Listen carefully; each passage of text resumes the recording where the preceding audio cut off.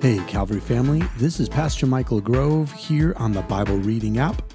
Today is November the 9th, and we are in the book of 1 Corinthians. So join me today as we read out of the New International Version. You can follow along, and at the end, I'll give you a few thoughts before we end our time together. So here we go, starting in 1 Corinthians chapter 9. Am I not free? Am I not an apostle? Have I not seen Jesus our Lord? Are you not the result of my work in the Lord?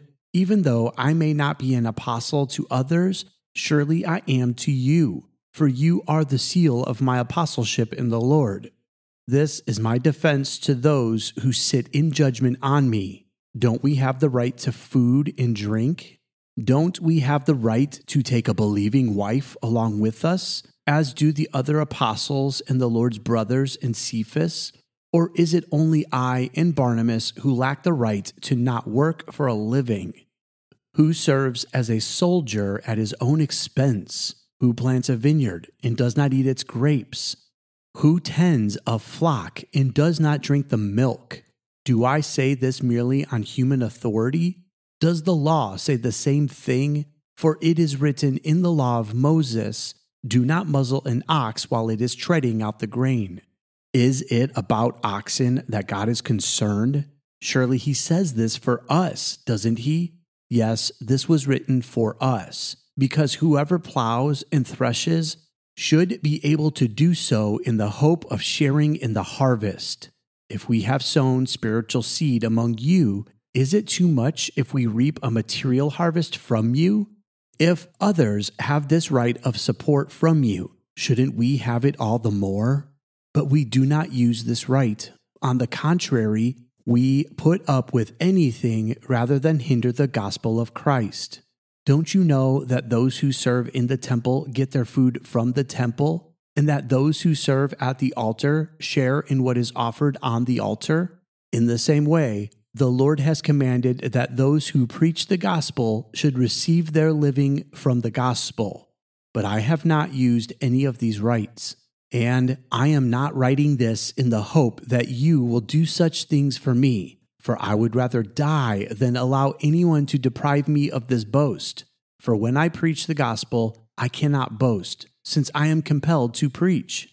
Woe to me if I do not preach the gospel. If I preach voluntarily, I have a reward. If not voluntarily, I am simply discharging the trust committed to me. What then is my reward? Just this, that in preaching the gospel I may offer it free of charge, and so not make full use of my rights as a preacher of the gospel. Though I am free and belong to no one, I make myself a slave to everyone to win as many as possible. To the Jews, I became like a Jew to win the Jews. To those under the law, I became like one under the law, though I myself am not under the law, so as to win those under the law.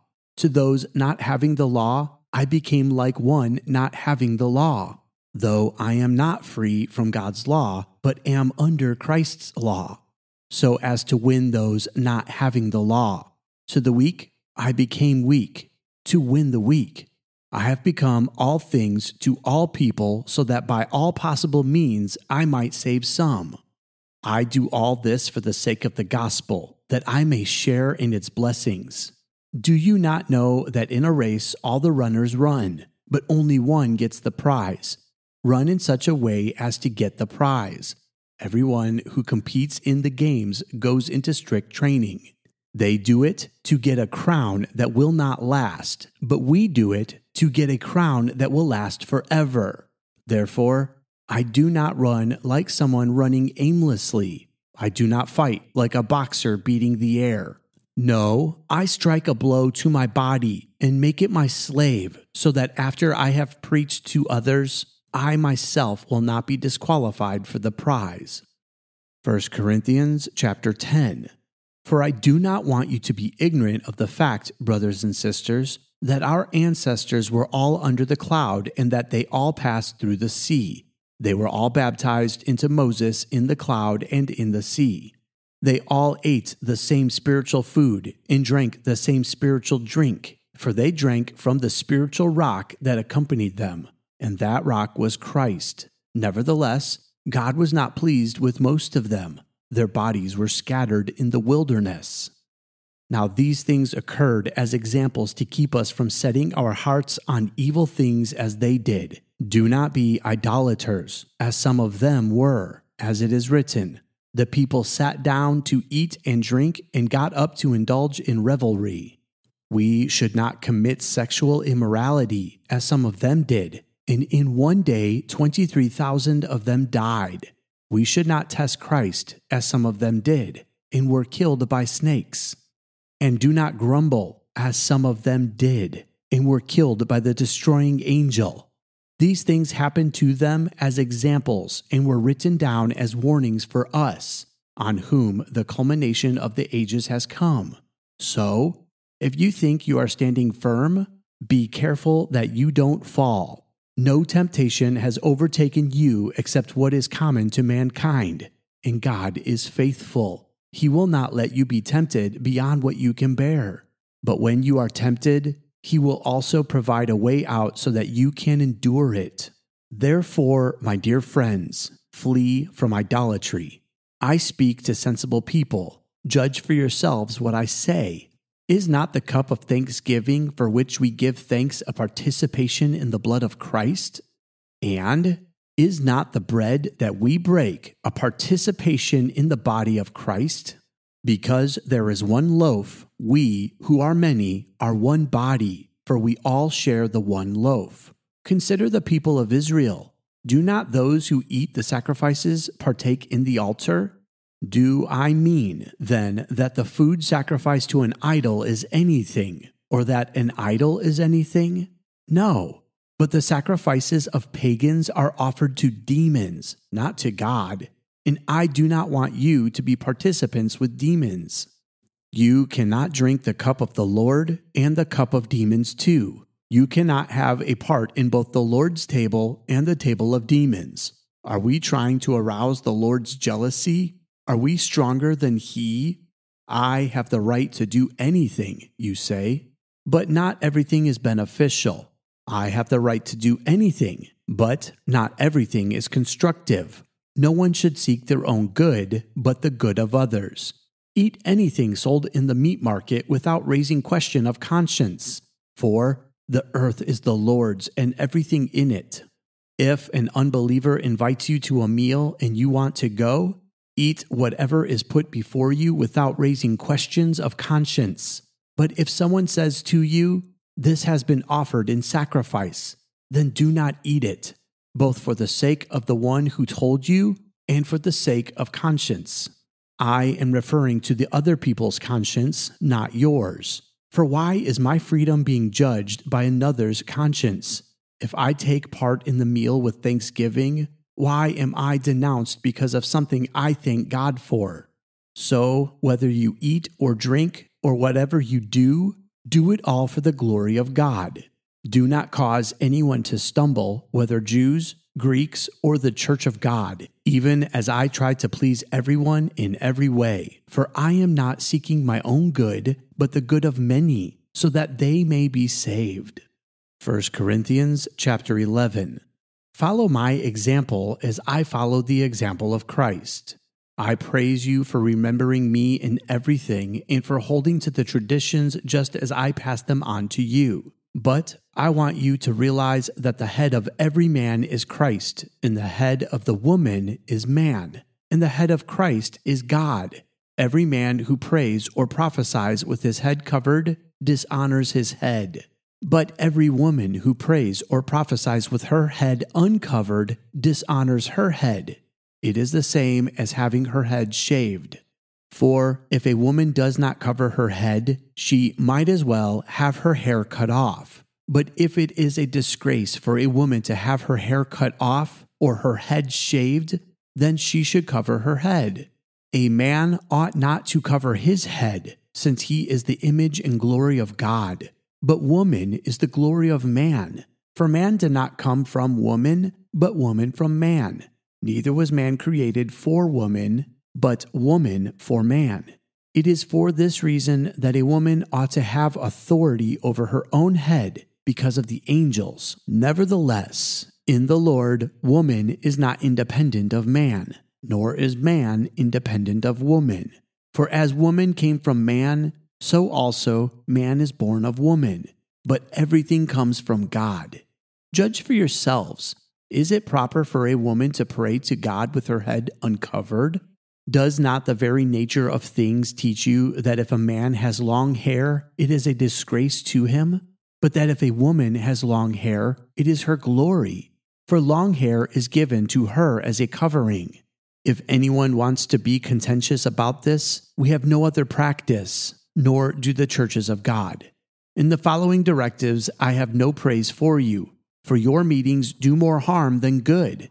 In the first place, I hear that when you come together as a church, there are divisions among you, and to some extent, I believe it. No doubt there have to be differences among you to show which of you have God's approval. So then, when you come together, it is not the Lord's Supper you eat, for when you are eating, some of you go ahead with your own private suppers. As a result, one person remains hungry and another gets drunk. Don't you have homes to eat and drink in? Or do you despise the church of God by humiliating those who have nothing? What shall I say to you? Shall I praise you? Certainly not in this matter. For I received from the Lord what I also passed on to you. The Lord Jesus, on the night he was betrayed, took bread, and when he had given thanks, he broke it and said, "This is my body which is for you. Do this in remembrance of me." In the same way, after supper he took the cup, saying, "This cup is the new covenant in my blood. Do this whenever you drink it in remembrance of me. For whenever you eat this bread and drink this cup, you proclaim the Lord's death until he comes. So then, whoever eats the bread and drinks the cup of the Lord in an unworthy manner will be guilty of sinning against the body and blood of the Lord. Everyone ought to examine themselves before they eat of the bread and drink from the cup. For those who eat and drink without discerning the body of Christ eat and drink judgment on themselves. That is why many among you are weak and sick, and a number of you have fallen asleep. But if we were more discerning with regard to ourselves, we would not come under such judgment. Nevertheless, when we are judged in this way by the Lord, we are being disciplined so that we will not be finally condemned with the world. So then, my brothers and sisters, when you gather to eat, you should all eat together. Anyone who is hungry should eat something at home, so that when you meet together, it may not result in judgment. And when I come, I will give further directions.